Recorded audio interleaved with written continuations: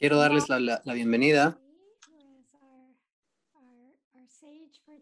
a nuestro sabio del día en nuestra serie de la belleza y la complejidad del viaje del Sadaka. Les damos la bienvenida a todos los devotos que están en Zoom, devotos y devotas. Muchas gracias, muy bonito verlos aquí, sus nombres y rostros aquí. Gracias por estar aquí con nosotros. Esto nos da mucho ánimo. Y hemos estado haciendo estas series. No sé ni cuántas hemos hecho, ya bastantes. Probablemente debería yo de acordarme, pero bueno. Vamos a continuar para seguir hablando acerca del viaje de los Sadakas y comparándolo un poquito grandemente, o sea, a grandes rasgos con el libro de Joseph Campbell, El viaje del héroe, usando este formato de realmente mostrar cómo el viaje del Sadaka es cualquier cosa que pase en nuestro viaje, ya sea las dificultades o problemas, siempre nos va a dar empoderamiento y crecimiento. Es una parte muy necesaria para volvernos, ya sea lo que llamamos héroes espirituales, que bueno, es parte del rol del Sadaka, el que venimos a hacer a esta tierra. Hoy tenemos a Ananda Mayi con nosotros, vamos a leer un poco de su bio. La amo. Tenemos algo breve pero sustancial. Ananda Mayi, iniciada por Srila Bhaktivedanta Tripurari Swami, ha vivido 3 años como en monasticismo en Audaria, donde sirvió como pujari, cocinera. Ahora vive en los pies del Polish Mountains, cerca del anterior Saragrahi Ashram. Enseña poesía y cuida a los Gornitai de Srila Tripurari Maharaj. Bienvenida. Estoy muy emocionada de hacer esta entrevista contigo. Ananda Mayi y yo tenemos una gran relación hace muchos años y yo sé qué tan profunda pensadora es ella y yo sé que ella nos va a ofrecer mucha profundidad y belleza en nuestro mensaje de la entrevista de hoy. No hay presiones. Esta es la entrevista número 14. Es hablar con amigos antiguos, entonces me siento cómoda y sí, le dice la madre que podemos estar relajadas y vamos a comenzar. La primera pregunta viene a ser, ¿qué fue lo que te llamó, o sea, lo que te sacó, digamos, de este tipo de vida ordinaria y que te llevó a tu dirección espiritual de vida? Sabes, en una palabra, yo diría que fue el sufrimiento. He estado pensando mucho acerca de, bueno, esta pregunta en los últimos días y preparándome para esta entrevista, de hecho, sabes, me gustaría decir que no es, quizás no es la forma en la que lo piensen ustedes, o sea, como es sufrimiento, o sea, como que el sufrimiento te llama a la vida espiritual, sino que para mí fue el tratar de salir del sufrimiento. O sea, yo estaba más bien buscando una respuesta para los problemas del sufrimiento, ¿no? No es que estaba escapando del sufrimiento, sino quería encontrar una respuesta profunda al sufrimiento. O sea, ¿por qué el sufrimiento actuaba como un vehículo que abría o abre las puertas hacia una vida espiritual? Yo estaba pensando cómo explicar esto a alguien. Quizás todos tenemos experiencias de esto, pero ¿cómo va a hablar de esto en un par de imágenes que vienen a mi cabeza? La primera imagen es una imagen de la alquimia. No sé si conocen lo que es la alquimia, pero pues es como una vieja ciencia o arte mágica donde los elementos se transforman o se transmutan, donde una cosa, o sea, la alquimia lo que trata es generar oro. Entonces yo pienso cómo cuando uno experimenta el trauma, lo cual es parte de mi historia en grandes rasgos, yo experimenté traumas desde muy chica. Fui sexualmente abusada cuando era niña. No quiero hablar demasiado de eso, pero es como parte de mi historia, o sea, una parte importante de mi historia. Y para mí, y pienso que para muchos también que han experimentado este tipo de traumas, te rompe, o sea, estas experiencias te rompen, te quitan la autoestima y lo que piensas que sabes del mundo y de nosotros mismos se desvanece y nos quedamos con estos elementos burdos, o sea, como vacío.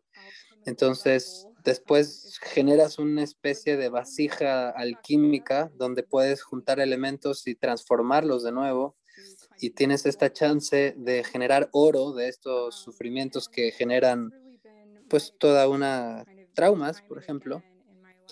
Y en mi vida, pues sí he experimentado fuertes sufrimientos que me han llevado a esta transmutación, estas experiencias que me han abierto las puertas, de hecho, para el camino devocional. Otra imagen que además de la alquimia, de la vasija de la alquimia, es, es como los fuegos que hay, los incendios. Es algo que se ha expandido en el mundo mucho en grandes rasgos. Es un proceso natural que ocurre, que cuando hay un incendio forestal hay cenizas, que de hecho las cenizas mejoran la calidad del suelo, lo nutren y generan las condiciones para que nuevos árboles crezcan, nueva flora y fauna. Y creo que esto nos ocurre a nosotros en nuestras experiencias a través de los traumas, como las cenizas que generan después el suelo fértil para crecer y crear las condiciones que necesitamos para crecer y para cambiar. Por lo tanto, como yo les digo, esto me ocurrió a mí pues muy joven en mi vida y lo que experimenté fue que cuando era muy chica y bueno, me acuerdo que era muy joven, esta o sea, esto me causó preguntarme desde chica cosas que me acuerdo yo preguntaba cosas que acerca de la realidad, acerca de la naturaleza, de la existencia. Siempre estaba ocupada en oración. I remember almost praying constantly. Recuerdo que yo oraba constantemente cuando era niña, de una forma en la que, de alguna forma, sabes, era interesante, o sea, es interesante ver hacia atrás ahora para entender lo que yo estaba haciendo internamente. O sea, no es que yo estaba pidiendo cosas cuando oraba, yo escuchaba, por ejemplo, cuando yo escuchaba una broma chistosa, yo se la ofrecía a Dios en mi oración. Yo ofrecía este tipo de plegarias o yo me sentía, yo quería compartir la belleza con Dios en una oración o el sentido del humor o cosas así. Yo estaba atravesando cosas difíciles en aquellos momentos y no fue que yo estaba orando para evitar estas cosas o para saltármelas, sino que esta relación espiritual que estaba generando hacia Dios era una especie de, A balm, if you una will. especie como de una bomba, por así decirlo, que me estaba ayudando a superar estas cosas para que me diera perspectiva. Entonces, esto es muy hermoso, dice la Madre Archana, me encanta estas dos imágenes que tienes, la de la transmutación y la del fuego. Padmanabha Swami o sea, me hace recordar esto que compartió hace poco en Bulgaria, acerca de, creo que Japón, cuando o sea, que reparan las vasijas en Japón. Entonces, cuando algo se rompe más, se vuelve más oro. Es decir, cuando tu cerámica se rompe y la reparas, tiene más valor. Entre más pedacitos se rompa, más valor tiene. Entonces, estas imágenes son tan positivas, confirman también que cuando nos rompemos hasta que llegamos a la raíz de nuestros elementos, ¿no? De la tierra, el fuego. Esto representa para nosotros un cambio, un crecimiento, de volvernos la mejor versiones de nosotros mismos, y esto es algo que nos ayuda mucho en nuestro proceso. Entonces, nos has introducido ya a tu vida y viene la siguiente pregunta. ¿Qué cosas en tu niñez te dieron como, no sé, alguna pista de tu pues, camino espiritual? Hubo un periodo en tu vida donde fuiste al colegio, a la universidad, o sea, hiciste las cosas de acuerdo a lo convencional en alguna parte de tu vida. Entonces, ¿qué elementos que hubieron en tu vida te dieron indicaciones de que no estabas destinada para este tipo de vida o existencia ordinaria material? Bueno, yo empecé a hablar cerca de Dios, o sea, o a relacionarme con Dios, pero algunas cosas en mi niñez me llevaron a esto, que fueron como, pues, pistas que me llevaron o sea, que me fortalecieron en lo espiritual. En mis años 20 yo miraba atrás a estas pistas que me estaba dando la vida o Dios, y algunas cosas vinieron a mí como yo quería ser una monja cuando yo tenía, pues desde que me acuerdo, o sea, muy chica. Si me hubieras preguntado como chico, ¿qué quieres ser? Yo hubiera dicho, yo quiero ser una monja, ¿no? Yo quería ser una monja. Entonces, yo pienso que eso vino en esta vida, ¿no? A través de la oración, la adoración. Yo pensé que todo esto era mi vida. Desde chica yo sentí ese camino, mucho más que lo que es el avance externo, el cual nos lleva a la sociedad. Yo me sentí inclinada a esta parte interna. Comencé a hacer poesía espiritual desde chica. Creo que tenía 4 o 5 años, yo me acuerdo, me sentaba y escribía estos poemas,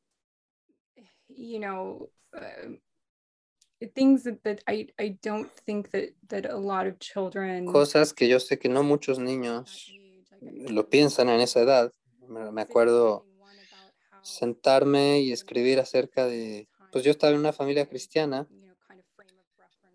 y ese era pues mi marco de referencia a todo esto, acerca de la cruz y de la cristianidad, que era un símbolo silencioso del sacrificio, ¿no? En la cruz de Cristo.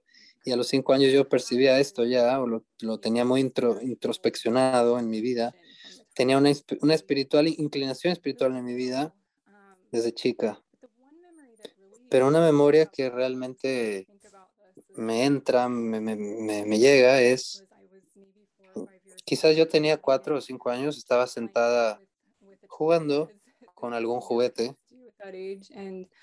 y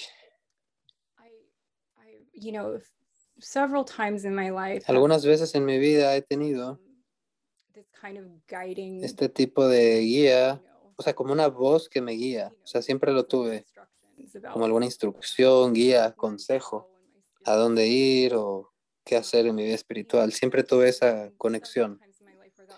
Y han habido muchas veces en mi vida donde esa voz ha sido muy poderosa, o sea, o sea, donde me ha hablado fuertemente cuando tenía 4 o 5 años, y escuché esto dentro de mí, que no iba a ser cristiana, pero que debería estudiar cristianidad para comprender acerca de Dios, pero que mi camino iba a llegar después. O sea, esa voz me dijo que yo no tenía que ser cristiana, pero que lo estudiara para llegar a mi camino espiritual verdadero. Y a través de mi juventud, cuando llegué a los 20, me conocí a los devotos, y esa memoria para mí fue muy poderosa, conocer a los devotos, porque ahí comenzó todo a hacer sentido.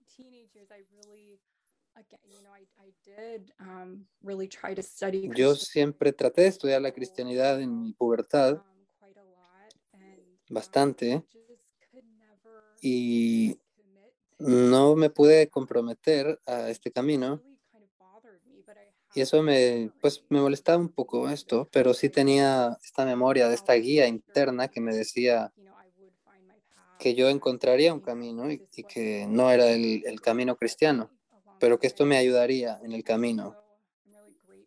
Entonces estoy muy agradecida pues, por esta guía interna que me clarificó muchas cosas a lo largo de mi transcurso de existencia en este cuerpo y creo que entiendo ya desde, o sea, desde chica entendía que estaba pues destinada a transitar un camino espiritual de una forma u otra. Dice la Madre Archana, muy clara la revelación, muy clara la forma en la que lo recibiste. Entonces yo me pregunto, ¿tenías resistencia cuando decidiste embarcarte en este camino? ¿Sentiste estas fuerzas que te trataban de retener? ¿O todo fue fluido? ¿O cómo fue tu proceso? Definitivamente tuve resistencia. Creo que lo principal, como la lucha principal que tuve desde el principio fue que creo que todos tenemos este tipo de like biological senses in us, like como de sentido biológico de que no queremos separarnos de un grupo, o sea, como una cuestión humana de la raza humana, que no queremos separarnos de nuestros grupos, no queremos estar fuera de la sociedad, porque hay un sentimiento de, pues, de no poder mantenerte o no poder coexistir en equilibrio. Entonces, siento que esto viene instintivamente como el miedo a la muerte y son miedos poderosos que pues que de alguna manera está como muy, muy cableado en nuestro cerebro como humanos. Y esto es muy significativo cuando me encontré a los devotos, comencé a pensar pues, en tomar el camino al Bhakti y este miedo estaba muy fuerte, ¿no? Este miedo de salir de la sociedad, ¿qué va a pensar la gente? ¿Será que mis padres me van a aceptar? ¿Será que mi pareja me va a aceptar? Incluso yo recuerdo uno de los primeros, de las primeras cosas que hice cuando conocí a los devotos, me senté con mi pareja y le pregunté, ¿qué harías tú si yo canto en la casa? he said, oh, I'm not Y él me sure. dijo, pues bueno, no estoy seguro, no sé qué haría, no sé yo qué haría. Entonces sí tenía como este sentimiento pues de rechazo o de querer pertenecer a la sociedad, pero sí tenía ganas de hacer un cambio grande en mi estructura personal y por lo tanto un poco más adelante en mi vida, en el camino, que ahora podemos ver en perspectiva, en retrospectiva, eventualmente me uní al ashram, me fui a vivir a Audaria y los primeros años ahí me rasuré. Y esto fue lo que mi Guru Maharaj me había dicho y le había dicho a todos que se rasuraran. Y yo me choqué después de haber hecho eso. Yo estaba, había como este sentimiento de miedo muy profundo, visceral. Yo fui criada como mujer en un cuerpo femenino, en una cultura patriarcal donde las cosas como tener un cabello hermoso y pues todo el maquillaje y todas estas cosas, pues sí te puede dar como un sentido de seguridad como mujer, Into this, but it's unfortunate pero that sí o sea, desafortunadamente, o sea, no me o sea, desafortunadamente esto es así. Me gustaría que no fuese así, pero es lo que es así. Esta percepción del mundo hacia la mujer tiene mucho que ver con esta parte de la belleza y, o sea, renunciar a este sentido de pertenencia a una cultura donde tienes estas estructuras me asustó bastante y pienso bastante en lo que hicimos, o sea, en nuestro camino espiritual cuando nos enfrentamos con nuestro ego, sentimos que si estuviésemos nadado en contra de la corriente, como si estuviésemos como los salmones que nadan en contra de la corriente y vemos que, o sea, que todos los peces nadan a favor del río y nosotros estamos yendo en contra, ¿no? O sea, como este sentimiento de que pues de que sí vas en contra y hay toda una lucha, ¿no? Una lucha interna. Y sí, o sea, fue algo difícil y intenso. Muy bien articulado, muy bien expresado lo que nos compartes, gracias. En mi propio sentimiento, cuando hablas de esto, siento también esta misma situación de que hay miedo por el abandono del grupo, ¿no? O sea, es algo natural humano, que esta seguridad que te da tu grupo, ¿qué es lo que te permitió perseverar? O sea, como mucha gente hace, que, pues, que deja de practicar o que se va del templo. Yo vi tantas personas que vinieron unos meses o unas semanas y después, pues, regresaron a la sociedad o regresaron al mundo, pues sí, al mundo ordinario. O sea, ¿cómo fue tu proceso? Bueno, para mí, la práctica en sí misma me permitió, pues, mantenerme. Y creo que una cosa que yo hice intencionadamente, simplemente cerrar estas puertas y retraerme hacia mí, o sea, estar rodeada de devotos, procurar esto me ayudó como una especie de experimento. ¿Qué es lo que yo voy a sentir aquí? O sea, es como un experimento. ¿Cómo me voy a sentir? Quiero ver, quiero experimentar esta experiencia, estas conexiones o experiencias que me influenciaron. O sea, yo quería que la gente escuchara mi propia voz y lo hice. O sea, traté de acallar lo demás mentalmente para poder escuchar la voz interna o Paramatma o Krishna, como Krishna me hablaba a mí a través de otros devotos, o como esta guía interna de las cuales, de lo que les mencionaba, y traté de, sí, de acallar esta voz mental de estructuras y escuchar a Krishna. La práctica misma, desde mi punto de vista, hace que uno se, o sea, que la práctica misma te da todo lo que necesitas. O sea, la práctica es todo lo que necesitas y todo esto está en Krishna. O sea, todo lo que uno necesita está en Krishna. Entonces, uno, pues claro, habla de Krishna como el mantenedor, porque y hablamos de Sharanagati, de rendición, pero bueno, es muy simple de una forma en la que sí entendemos que Krishna es nuestro mantenedor. Y la forma en la que Krishna viene a nosotros a través del Mahamantra y el canto, el Kirtan, la puya, en este punto de mi sadhana, o sea, yo encuentro a Krishna a través de estas actividades mencionadas y yo encuentro que esto es más que suficiente. O sea, digo, a veces necesito tiempo para pensar, creo que es demasiado. O sea, cada vez que regreso a cantar o cuando hago kirtan o a la deidad, a atender la deidad, me doy cuenta de que todo lo que necesito está aquí para poder trascender aquellos obstáculos que, pues, que no me permiten avanzar en Bhakti. Entonces, o sea, yo miro mucho hacia atrás y me doy cuenta que sí hubo muchos retos, pruebas, luchas, obstáculos, que no fue fácil y que la respuesta de hecho era siempre muy simple. Entonces sí, es muy interesante. Esto en el camino de los héroes, ¿no? Las pociones, los mantras, las espadas, todo este tipo de situaciones que necesitamos, o sea, herramientas que necesitamos para luchar contra, pues, los demonios y demás, que son para nosotros el sadhusanga, el santo nombre, la deidad.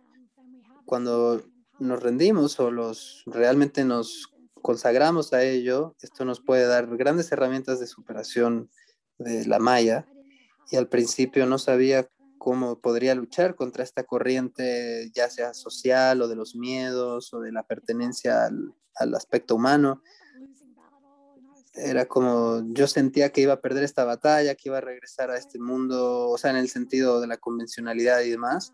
Entonces agradezco y aprecio mucho tus reflexiones. Vamos a regresar a hablar acerca de qué es lo que pasa cuando uno ya entra en el camino y hace este compromiso y dice, bueno, pues ya estoy aquí para mejor o peor, me uno, me adhiero a este camino Y esto es pues realmente nuestra iniciación, o sea, cuando hacemos este tipo de compromiso de corazón y por lo tanto, esto es cuando pues sí, nos vienen las pruebas, los retos internos, externos, y esto es el momento de, sí, de lidiar con dificultades.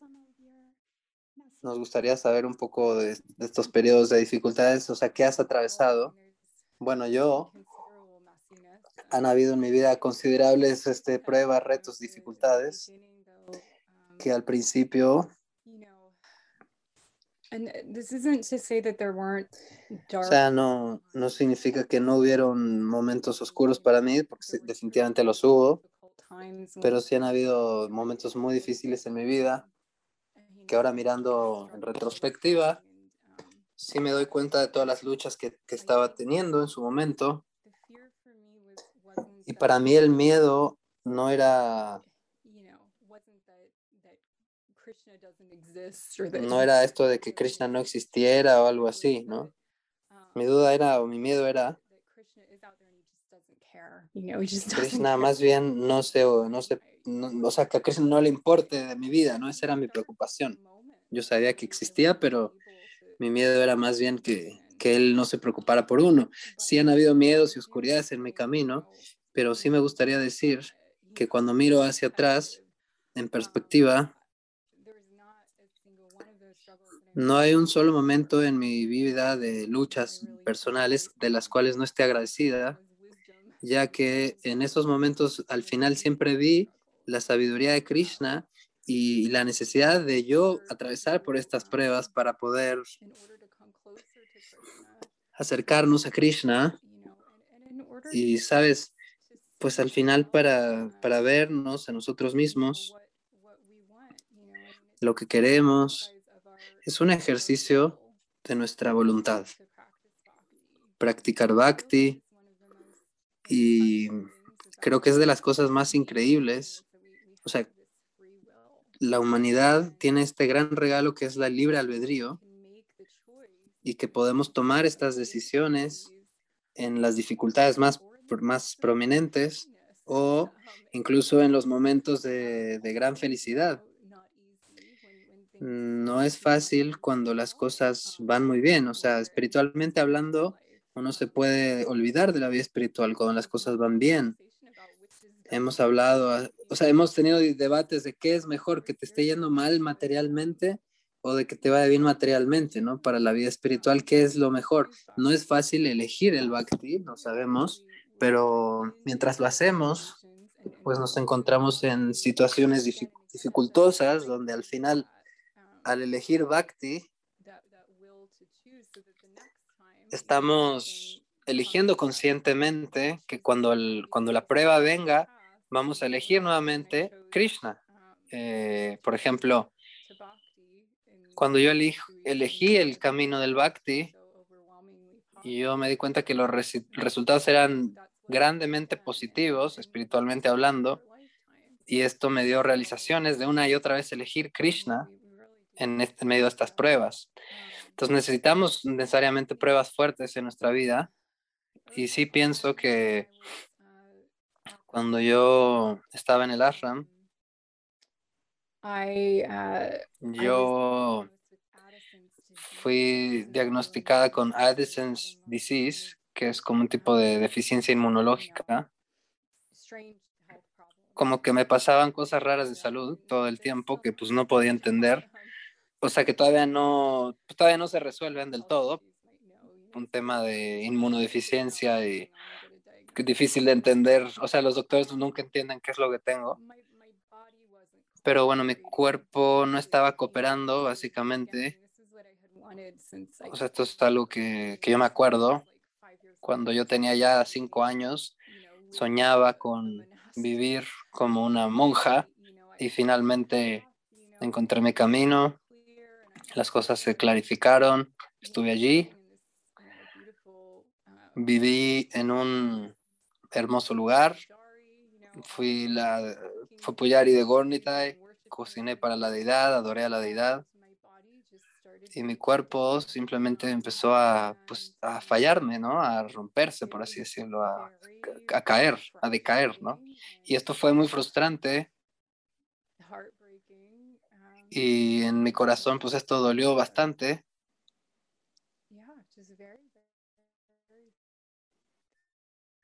y fue algo muy duro. O sea, aceptar esta condición física fue muy duro. Y durante toda mi vida sí luché con ansiedad, depresión y he tenido, pues sí, un número de experiencias espirituales, especialmente, o sea, después de haber conocido a los devotos, en el punto donde sentí ya se está acabando. O sea, como cuando se me decaía la fe, siempre que había, o sea, sí, sí había estas luchas con mi cuerpo físico constantemente, ¿no? Un recuerdo que poderoso para mí, la primera vez que estaba lidiando con la depresión en el ashram y, y pues cualquiera que sabe lo que es la depresión sabe qué mal te sientes, te quieres ir a un hoyo vacío, un hoyo oscuro y pues es un sentimiento muy oscuro. Yo estaba cantando en medio de eso, estaba cantando el Maha Mantra. Simultáneamente, mientras estaba sintiendo esta depresión tan intensa, sentí también esta alegría, esta bendición del mantra y recuerdo pensar, wow, esto es, esto es lo que me está enseñando, esta depresión me está enseñando esto. No soy este cuerpo, no soy mi mente y mi sadhana no depende de un lugar, de un cuerpo, de una mente. Básicamente puedo practicar incluso mientras tenga esta experiencia de depresión. O sea, separé la experiencia interna de la externa, o sea, mi experiencia como devota de la experiencia física de depresión física humana, ¿no? Entonces esta separación me ayudó mucho, esta separación de mi cuerpo físico al mismo tiempo me pasó, o sea, a nivel físico, en estas luchas físicas pues, de dolor o de enfermedad,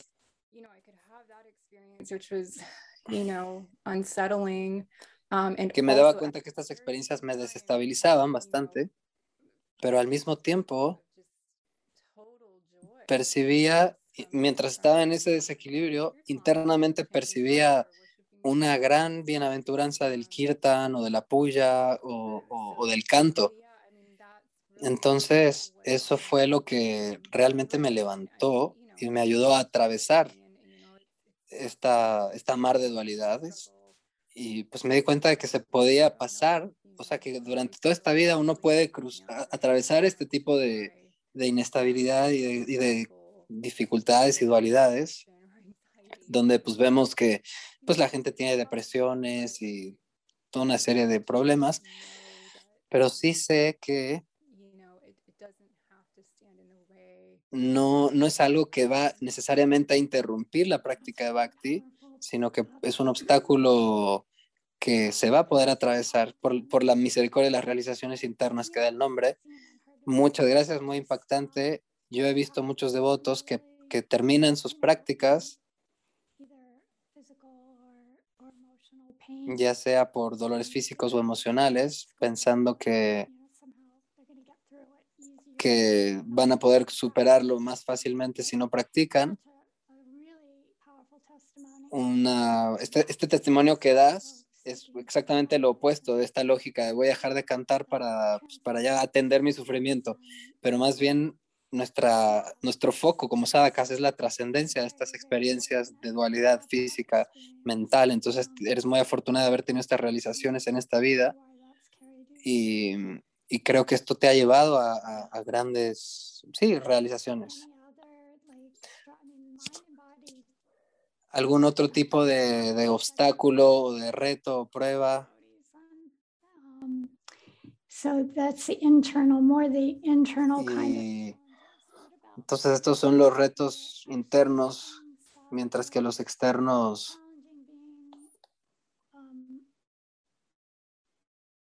Yeah, a monk in a o sea, woman. como una devota monja en el ashram, en tu caso, ¿te gustaría hablarnos más de estos? ¿Qué otras pruebas superaste o cruzaste?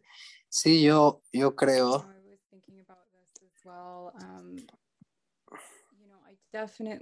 definitivamente sí luché para encajar, porque sí he luchado por encajar, o sea, nunca encajé en ningún lado.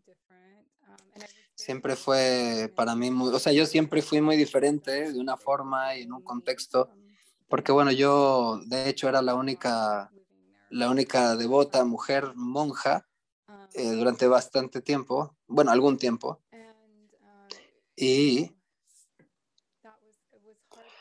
eso fue para mí difícil. De alguna forma, cuando hablamos de esto, este miedo de ser separada del grupo y de pensar, ok, estoy abandonando el grupo que conozco, familia, amigos, o sea, como este sentimiento es de abandonar la familia de cuna, ¿no? Pero hasta un punto eso me afectó.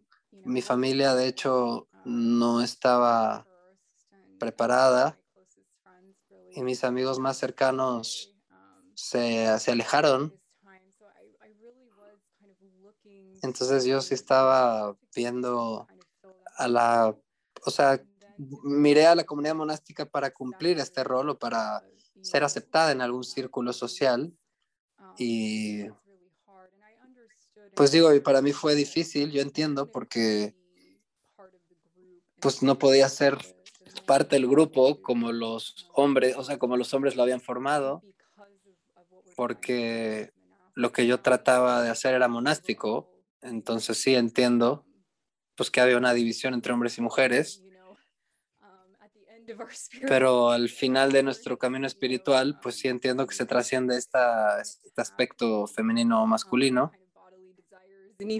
donde pues ya no hay más deseos de cuerpo y que eventualmente uno va a poder vivir, digo, pacíficamente, como una unidad de conciencia y como pues una jivatma sirviendo a Krishna como sadhaka, etcétera.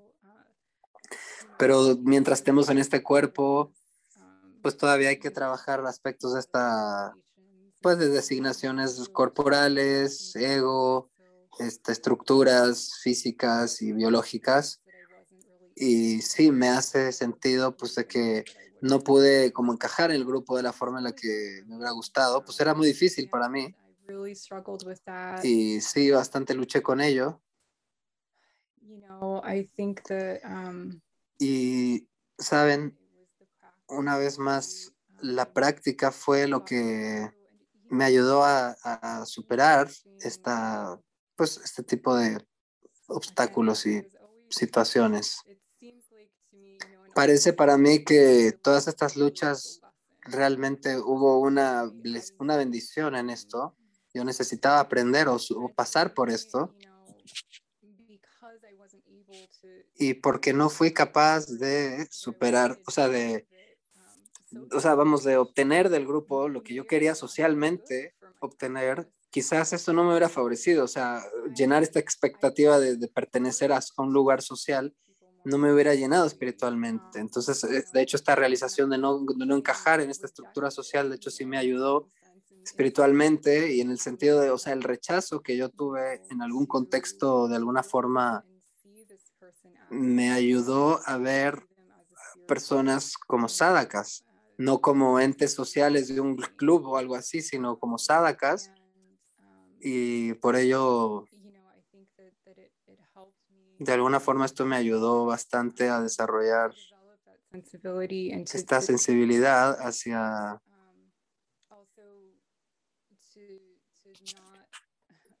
digamos, a tratar de no ver a gente en términos de qué necesito yo de ti o de esta persona, quiero esta relación social o necesito esta seguridad humana, ¿no?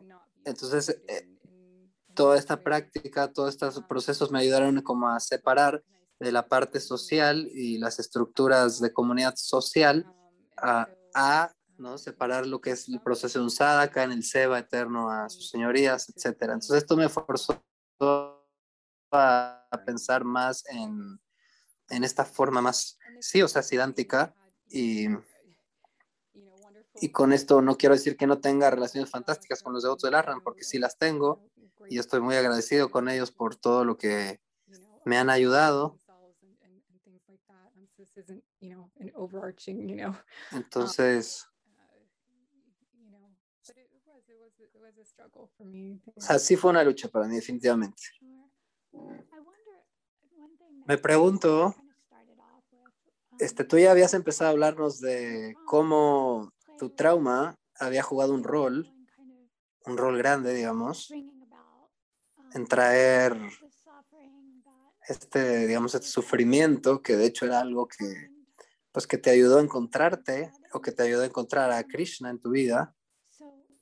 Entonces, eso, o sea, ya que los traumas son algo tan profundo, algo que está muy enraizado en nuestra psique, en nuestra experiencia, ¿encontraste alguna vez, o sea, una vez que lidiabas con la depresión y la ansiedad, o sea, sientes que está todo eso en el pasado y que ya lo superaste? O sea, me gustaría saber cuáles fueron tus experiencias de los traumas que tú sentiste, o sea, este tipo de cosas que regresan una y otra vez a uno, ¿qué cosas tú sentiste que ya no tendrías que superar, pero que regresaron a ti de nuevo en tu experiencia en el ashram? Bueno, es una buena pregunta.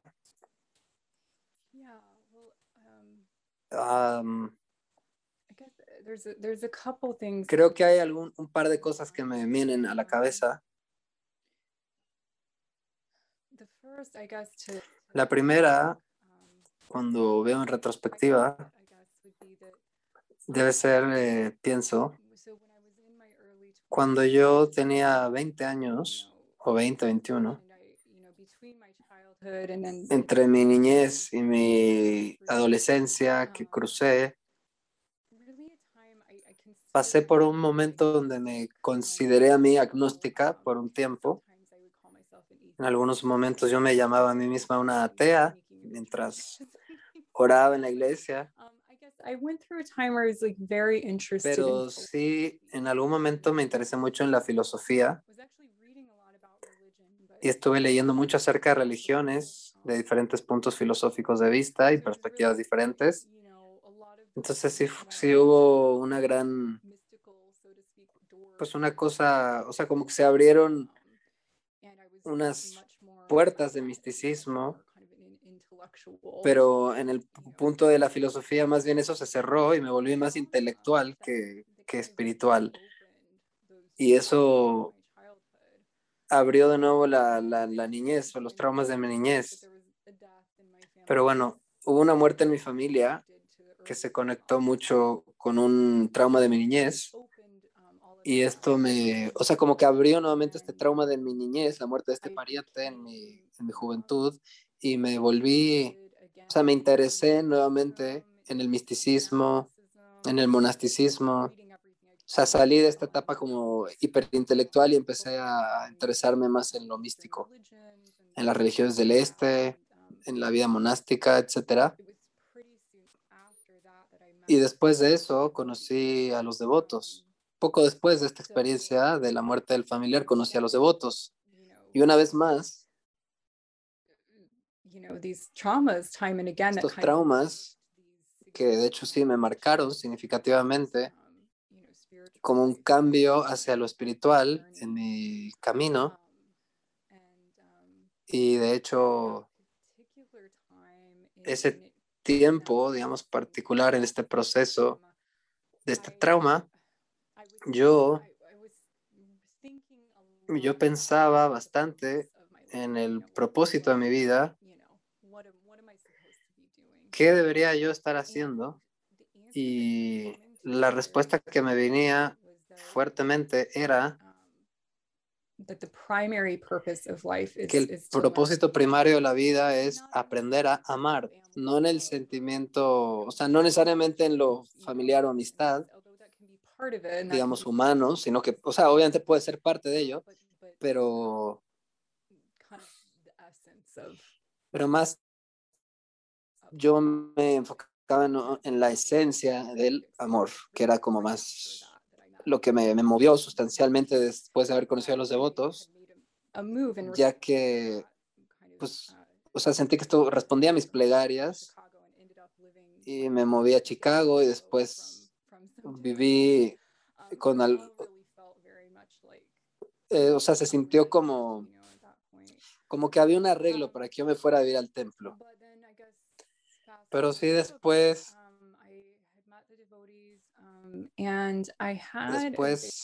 tuve una poderosa meditación, una experiencia poderosa meditativa mientras cantaba el Maha Mantra y esa experiencia interna para mí es sagrada y es una experiencia que no hablo mucho de ello. Sí lo hablé con mi Guru Maharaj, pero no lo externalizo mucho porque pienso que es como una pequeña vela que está encendida en mí, que no quiero soplar con mi ego, porque yo sé que si hablo de ello hay una posibilidad de caerme de eso por orgullo. Entonces, bueno, no quiero hablar mucho de ello, pero sí fue una experiencia poderosa para mí.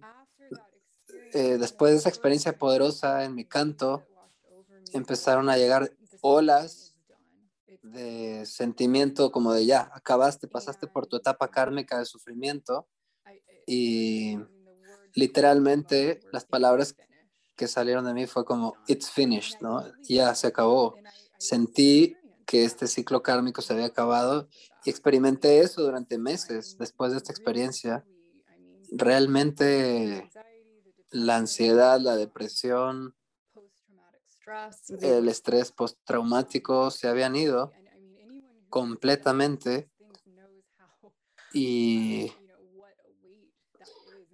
o sea, yo sé lo que es ese peso y el reto que representa salir de todas estas cosas para llegar a un nivel de espiritualidad más profunda. Y después de esta experiencia meditativa, que fue muy profunda, sí sentí este alivio de esa condición que me tenía en un sufrimiento mental. Y me sorprendí bastante cuando regresó, con la regresión, o sea, cuando después de eso la depresión regresó a mí. Experiencias que había tenido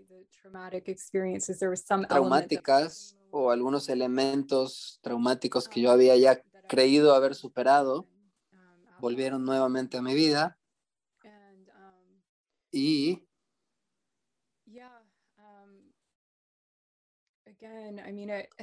una vez más, quizás sueno como una persona quebrada, pero realmente lo que me hizo salir de esto fue la práctica. No tengo otra respuesta que decir más que lo único que me hizo superar este condicionamiento de mi mente y depresiones fue la práctica del sadhana. Y yo tuve muchos episodios de estrés postraumático cuando vivía en el ashram y tenía experiencias donde yo estaba, pues sí, en el centro de la tormenta, donde experimentaba, pues sí, muchos sufrimientos, etcétera. Pero en paralelo me sentía en total bienaventuranza cocinando para mi Gurudeva o vistiendo a las deidades. Entonces, esta fue una gran revelación en mi vida, que en paralelo, mientras vivía en depresión, yo podía sentir la bienaventuranza del bhakti, del seva. Y esto me trajo a un sentido de encontrar el hogar eterno, o sea, sentimiento de haber encontrado el camino de donde realmente sí puedes trascender el cuerpo físico y mental, a pesar de que hay que cuidarlo y hay que tener pues sí, cierto tacto y responsabilidad por él, pero sí, sí me siento, o sea, responsable de cómo estoy expresándome, en el sentido de que, o sea, el canto me ayudó a tener perspectiva de vida, el sadhana, la adoración, sí, o sea, sí he tenido terapias psicológicas, he hecho mucha terapia y esto ha sido muy importante en mi vida. O sea, cualquier persona que esté escuchando esto, es importante que cuiden su cuerpo y su mente. Definitivamente, en estos niveles, uno, o sea, si uno tiene una patología o un trauma o una situación de mente dañada, pues uno tiene que hacer terapia y entender que, o sea, que a pesar de que no somos eso, hay que atenderlo para poder salir de ello y poder avanzar como sadhakas. O sea, no es la esencia de nosotros mismos este tipo de búsquedas relativas o obstáculos externos, pero sí han sido, o sea, otra lección poderosa fue la de no tener, de no asumir que yo sé lo que le está pasando a otra persona, a otro sadhaka, ¿no? No pensar que entiendo lo que ellos viven o experimentan, porque puede ser que estén luchando con alguna narta o algún tipo de, pues, de cuestión física o mental, o de tiempo, clima, lo que sea. Y a pesar de que estén teniendo experiencias profundas internas, puede ser que externamente estén pasando por un periodo kármicamente no favorable o materialmente, pero eso no va a detener que haya experiencias espirituales profundas en un sadhaka que externamente presenta síntomas de desequilibrio o de problemas materiales. Eh, entonces, estas cosas pueden ser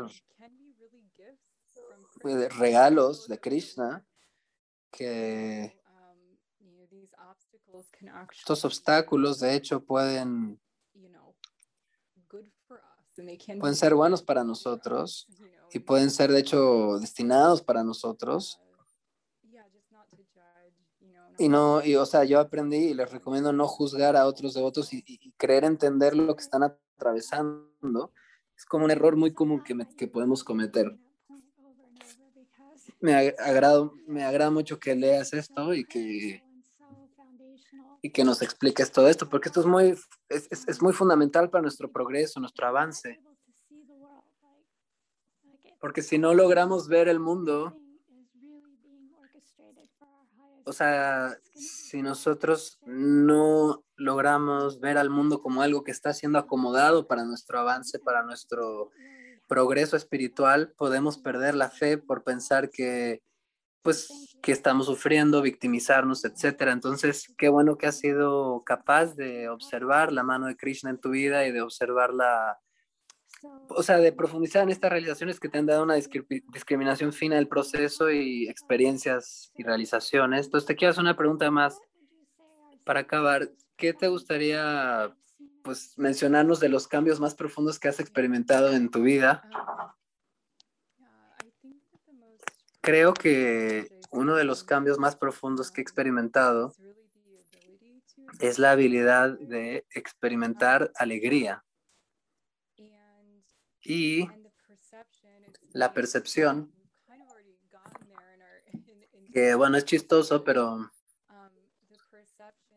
la percepción de que la realidad es bella y buena y que al final del día eso, o sea, que sí es bella, la realidad es buena, es bella, es amistosa,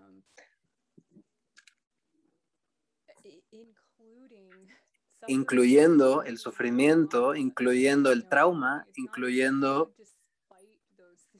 todos estos obstáculos de nuestro desarrollo, que la realidad en sí misma es bella, es buena como un todo y que es buena al final de todo, es bondadosa y es amorosa.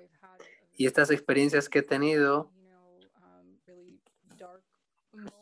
pues sí, de atravesar momentos oscuros o diferentes, difíciles, ha tenido, o sea, me ha dado una transformación como un sentido de un río que puede fluir a través de todo, este sentimiento como de poder experimentar alegría, de existir y de percibir la realidad y de, pues obviamente al final, que nuestra existencia está relacionada a Krishna, o sea que de hecho esa es la existencia, de que estamos destinados a servir a Krishna, de que es una constante evolución y que es un río que está fluyendo a través de estos obstáculos y experiencias, pero que sí vamos a llegar al mar del Bhakti y que pues tener la habilidad de sentarte con paciencia y observar, no importa todo lo que esté pasando, de que podemos cruzar este río, avanzar sobre ese río y ver o sea, conocer que esta realidad última es la verdad y que esto es lo que es eterno y esto se puede superar, trascender y que todo lo externo circunstancial se puede atravesar y es algo que nos puede ayudar incluso a ir hacia Krishna. Y esto puede cambiar, o sea que las cosas relativas van a cambiar, las circunstancias mentales, físicas, etcétera, y podemos alcanzar una existencia última, real y eterna. Esta habilidad, o sea, yo aprendí a experimentar esta dicha del sadhaka y es un cambio profundo que yo he vivido. El sentimiento de compasión también. La compasión y la felicidad están muy relacionadas, muy conectadas. Mientras una crece, la otra también. Pero de ello me gustaría explicar que, o sea, más allá de la empatía, más allá de este sentido de, o sea, este sentido espiritual de conexión con otras entidades vivientes, de que otras entidades vivientes son más que circunstanciales, más que nuestros cuerpos, que nuestras mentes. O sea, poder ver a otros de esa forma y poder ver a otros en un camino. Ser capaz de ver con curiosidad otros procesos, aunque no nos haga sentido a mí, aunque la perspectiva de otra persona no me haga sentido a mí, como, ¿no? O sea, como simplemente tener curiosidad en vez de criticarlo o pensar que uno lo entiende, simplemente ver con curiosidad qué interesante el proceso de este devoto, seguro está en un proceso, está aprendiendo y tener curiosidad más que juicio o mentalmente un prejuicio de creer que ya uno entiende lo que le está pasando a la vida de otro sadhaka, ya que la vida se manifiesta de diferentes formas, pero sí tengo, o sea, la compasión, la alegría, darse la chance de sentir compasión, sentir alegría y de entender que la vida es buena y que, claro, suena como algo muy simple, pero es algo profundo, es como un cliché, o sea, una frase cliché, la vida es buena, life is good. Pero desde un punto de vista espiritual no es un cliché, es de hecho una gran realización sentir que la vida y que la realidad en sí es buena y que es de hecho bastante profunda. Sí, de hecho es, dice Archana Siddhi. Nuevamente es como esta paz, esta paz, esta estructura que te da, esta realización, te da paz. Y si no tenemos esta comprensión, realmente podemos, pues sí, o sea, atravesar cosas fuertes si no tenemos este sentido de que la vida es buena, a pesar de que el cielo se esté cayendo literalmente, el sadhaka piensa, claro, esta es la gracia de Krishna, es la misericordia de Krishna, Krishna está lloviendo su gracia y vendrán más aventuras una y otra vez y Krishna estará ahí para nosotros.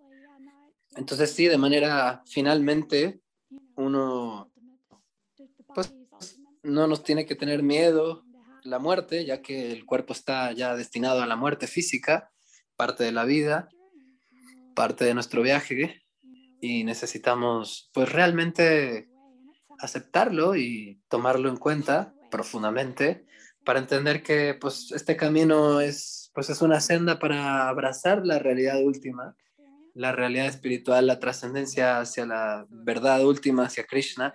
Me gustaría decir también que soy humana. Es importante hablar de este aspecto, pues obviamente humano, que cuando nos pasan cosas traumáticas o que nos asustan, este tipo de miedos son muy comunes y siguen viniendo a mi persona.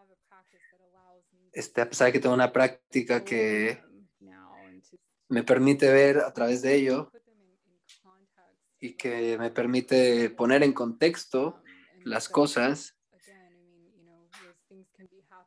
Estas cosas, pues sí, pueden pasar simultáneamente. Podemos tener estos miedos.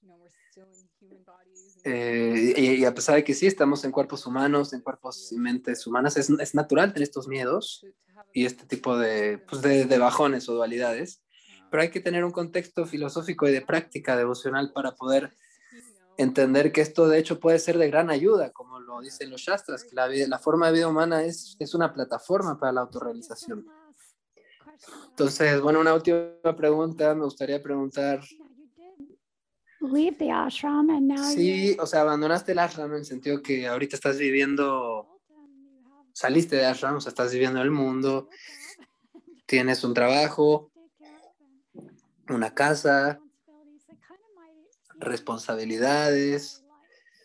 Entonces, pues yo no diría que es una vida ordinaria, pero, o sea, está muy lejos de ser ordinario, pero me gustaría pues, hablar un poco acerca de esa transición, cómo esto te ha dado, o sea, te ha ayudado a progresar como sadhaka, ¿no? Sí, de hecho, bueno, antes que nada, me gustaría decir que la transición no fue fácil.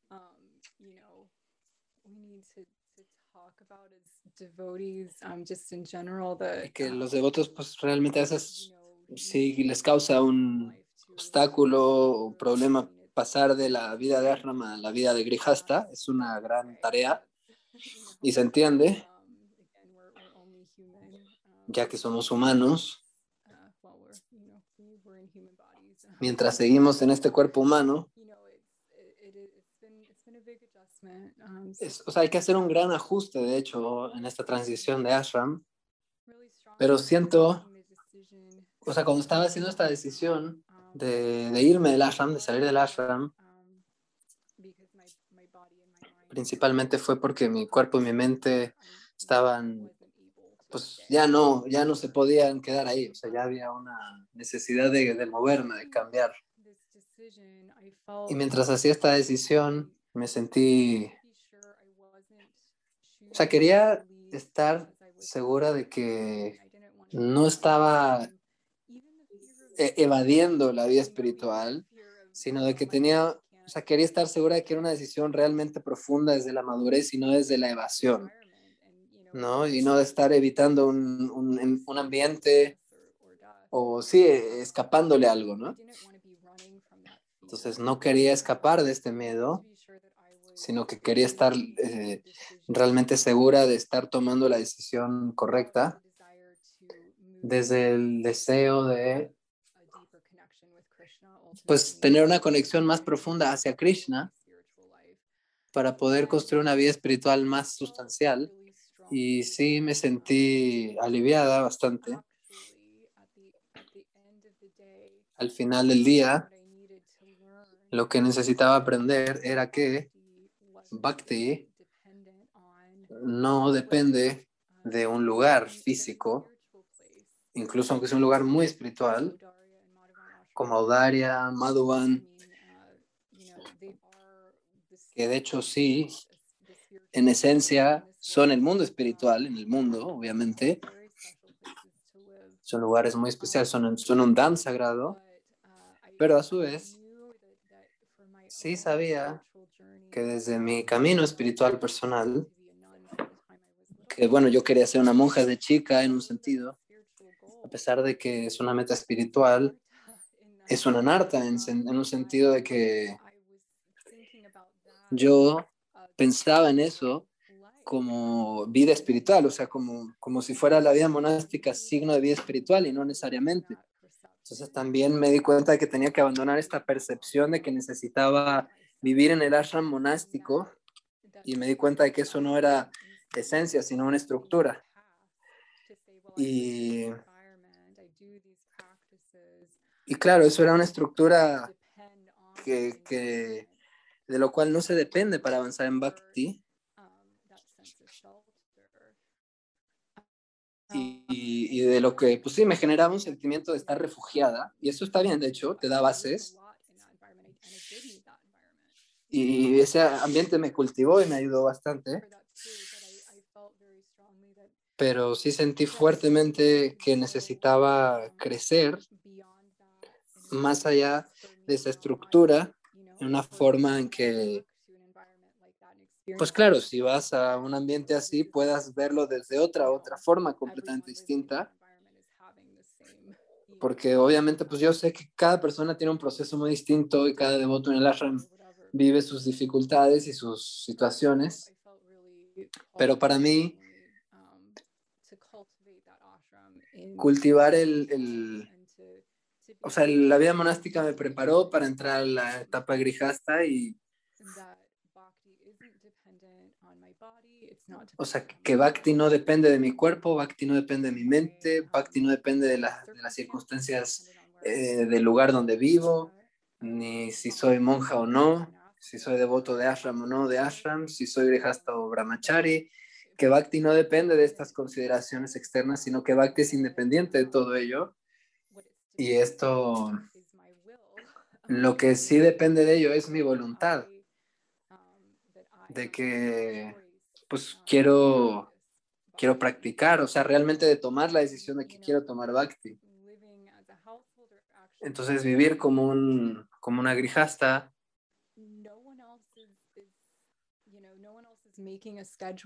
nadie más está haciendo como un calendario de atención a la deidad, nadie más me va a decir que necesitas cantar tus rondas o cosas así, sino yo misma tengo que tomar la responsabilidad de mi vida espiritual y eso tiene que venir de dentro mío. Y eso lo veo ahora como la gran lección de mi vida y sigo aprendiendo de ello y necesito, me ha enseñado a navegar este proceso de vida humana dentro de la práctica del sadhaka y, y tengo la esperanza de que sí, de que voy a salir de este tipo de dualidades y demás y de que, bueno, el trabajo, la casa, lo que me da estabilidad ahora, que son necesidades que sí me dan una estabilidad física y mental, sé que en algún momento sí lo voy a pues, superar y rendirme a Krishna, pero en un sentido también las veo como obstáculos, de hecho, en un sentido pues, que sé que tengo que practicar más, incluso si tengo que trabajar o limpiar mi casa o cualquier cosa que se hace. Pues es que hay que tomar responsabilidades en la vida material y que eso es sano, es saludable. Y que todos los días también oro por tener la disciplina, la práctica y quiero expresar mi voluntad en relación al Bhakti para fortalecer mi identidad como devoto y que pueda ver la realidad material como algo temporal o algo que al final del día va a acabarse. Y esto, bueno, me ha ayudado mucho. Suena muy hermoso, incluso en el acercamiento de Joseph Campbell, las últimas etapas, como regresar a la vida que tú viviste, o sea, que sí hay un aspecto humano que hay que aceptar, pero obviamente cuando uno, pues digo, retoma su estructura humana y demás, uno ya es diferente y la experiencia del ashram lo transformó a uno y de esta forma muchos de los devotos, pues la mayoría van a estar dentro del Grihastha Ashram, entonces es importante tener estos testimonios, especialmente en nuestro Sangha, donde pues estamos a todos a lo largo del mundo y pues no tenemos como un templo central donde nos vemos ahí en los domingos, sino que pues está por ahí los devotos de Polonia, Bulgaria, de Estados Unidos, o etcétera. No es que nos vemos todos los domingos en un lugar central. Entonces, esto es muy importante. I thank you so. Sure.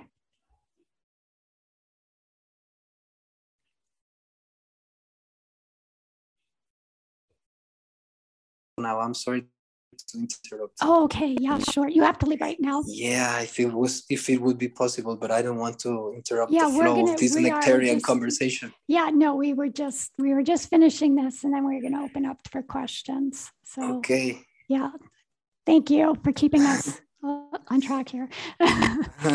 so just want to ask, yeah. Okay, So como me tengo que ir, pero igual tengo 5 o 10 minutos más. Entonces, ha sido muy inspirado escuchar a Ananda Mayi, su historia, pues muy real, muy vívida, muy lucidificante, renovativa. Creo que los devotos también lo han disfrutado, o sea, o lo han percibido y realizado. Aunque no debería ser asumir lo que otros han vivido en esta experiencia. Saki Arati escribe que esta es la entrevista número 14. Gracias por esto. Si hay alguna pregunta, es como el momento. Si alguien tiene algo si a alguien le gustaría preguntar algo. And if not, then we'll get to leave on time and Akura won't be in anxiety.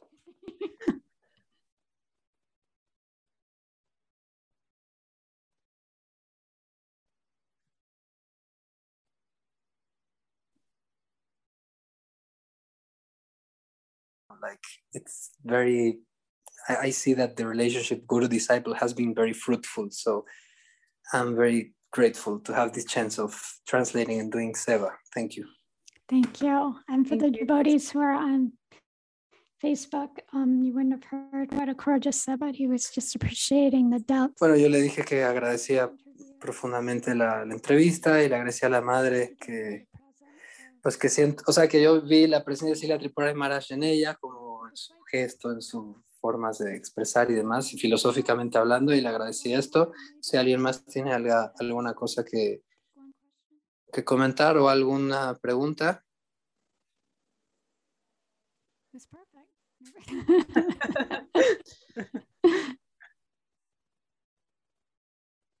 Okay. So then we can wrap up, and let's see, who is up next week? Oh, there is. Okay.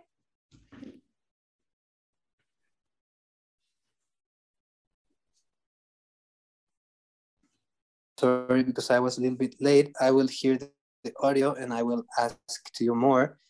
So for now, what I just heard, it has been a very deep revelation. Thank you, because you have been an inspiration in my life. And then we have Braja Haridas, Pranam. Thank you very much for what has been shared today. ¿De qué forma se presenta Krishna en su práctica de la escritura? In which way Krishna manifests in your life when you are writing, in your poetry or when you are writing? That's the question from Braja Haridas. Yeah, that's it. Entonces, responder la pregunta de Braja Haridas es una pregunta fascinante. Voy a repetir la pregunta por si los que están escuchando en inglés no la escucharon. Ella pregunta que de qué forma Krishna se manifiesta en mi escritura, o sea, en la poesía y la escritura. Yo soy una poetisa y escribí desde los 4 o 5 años. También estudié poesía en la universidad y enseño poesía, de hecho, pues como una forma de ganar mi vida. Y de hecho, una de las formas en las que Krishna se ha revelado en mi vida ha sido cuando yo era una niña y realicé como una niña que bueno, cuando escribía poesía espiritual, cada palabra era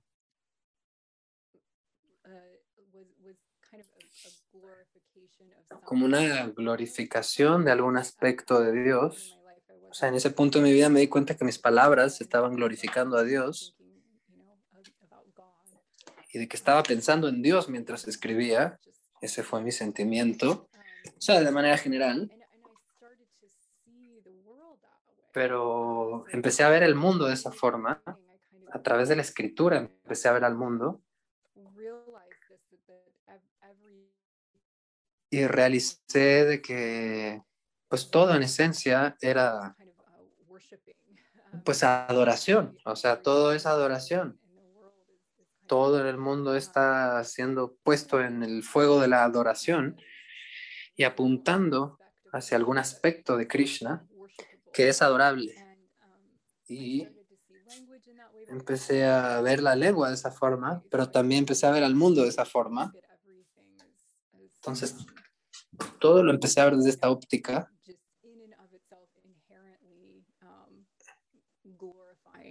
O sea, como todo, como una glorificación a Krishna, todo como una glorificación a Krishna. Y creo que es difícil de explicar, pero creo que eso ha sido, o sea, esto ha tenido un efecto profundo en la forma en la que uso el lenguaje en la poesía, ya que la poesía no necesariamente es, o sea, la poesía no es el uso regular, cotidiano, popular que utilizamos en el día a día, sino que es como moldear una especie de cerámica para generar otra nueva estructura, una figura muy, muy diferente, mucho más refinada o más elaborada, que te permite ver hacia adentro del lenguaje. Cuando yo escribo, trato de evocar algo más allá que el sentido literal de las palabras. Y los lenguajes, pues creo que esto es, o sea, de alguna forma más simple, digamos, para resumir, escribir también me ha llevado a mí a realizaciones de vida,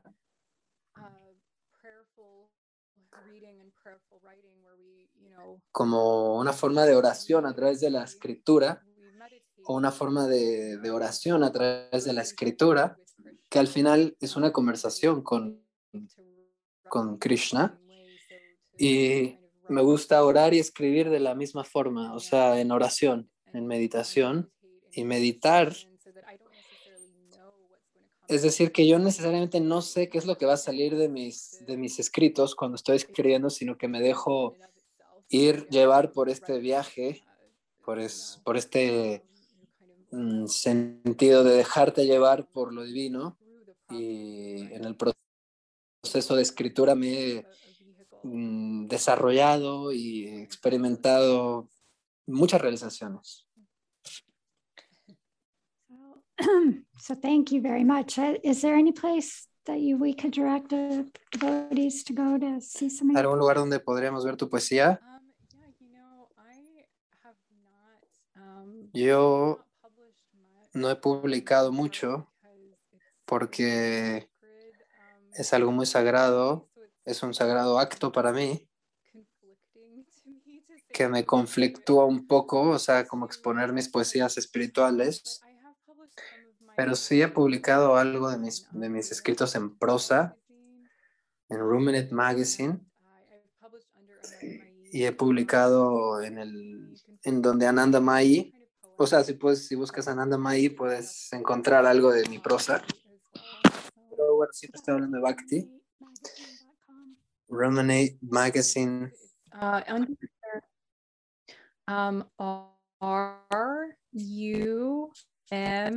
Ruminate, ruminate, just like cow. Okay. M. I-N. A-T-E. Ruminate. Yeah. Yeah, and my writing is on their online space. It's called The Waking but you'll find just their online. Yeah, I can do that. I mean, if you want, huh? Sure, yeah, no problem. Somebody put it in there. Oh, you did. Thanks. Oh, yeah, you got it. Okay. Awaking. Okay, perfect. Yeah. All right. Well, Que thank you deseen ver so much, la poesía de la devota. Thank you so much for your translation. Entonces, gracias por la traducción y gracias por estar escuchando. Para todos nuestros devotos que están viéndonos de habla hispana, les agradecemos por estar aquí conectados. A la Madre Ananda Mayi, gracias por estar aquí reunidos. La siguiente semana estaremos Shamdas, devoto de North Carolina. Que bueno, de hecho ha viajado bastante también. Y estamos ya ansiosos por ver esta entrevista la siguiente semana. Que todos tengan una gran semana. Nos vemos pronto. Hare Krishna. Hare Hare Bol, Pranam. Haribol.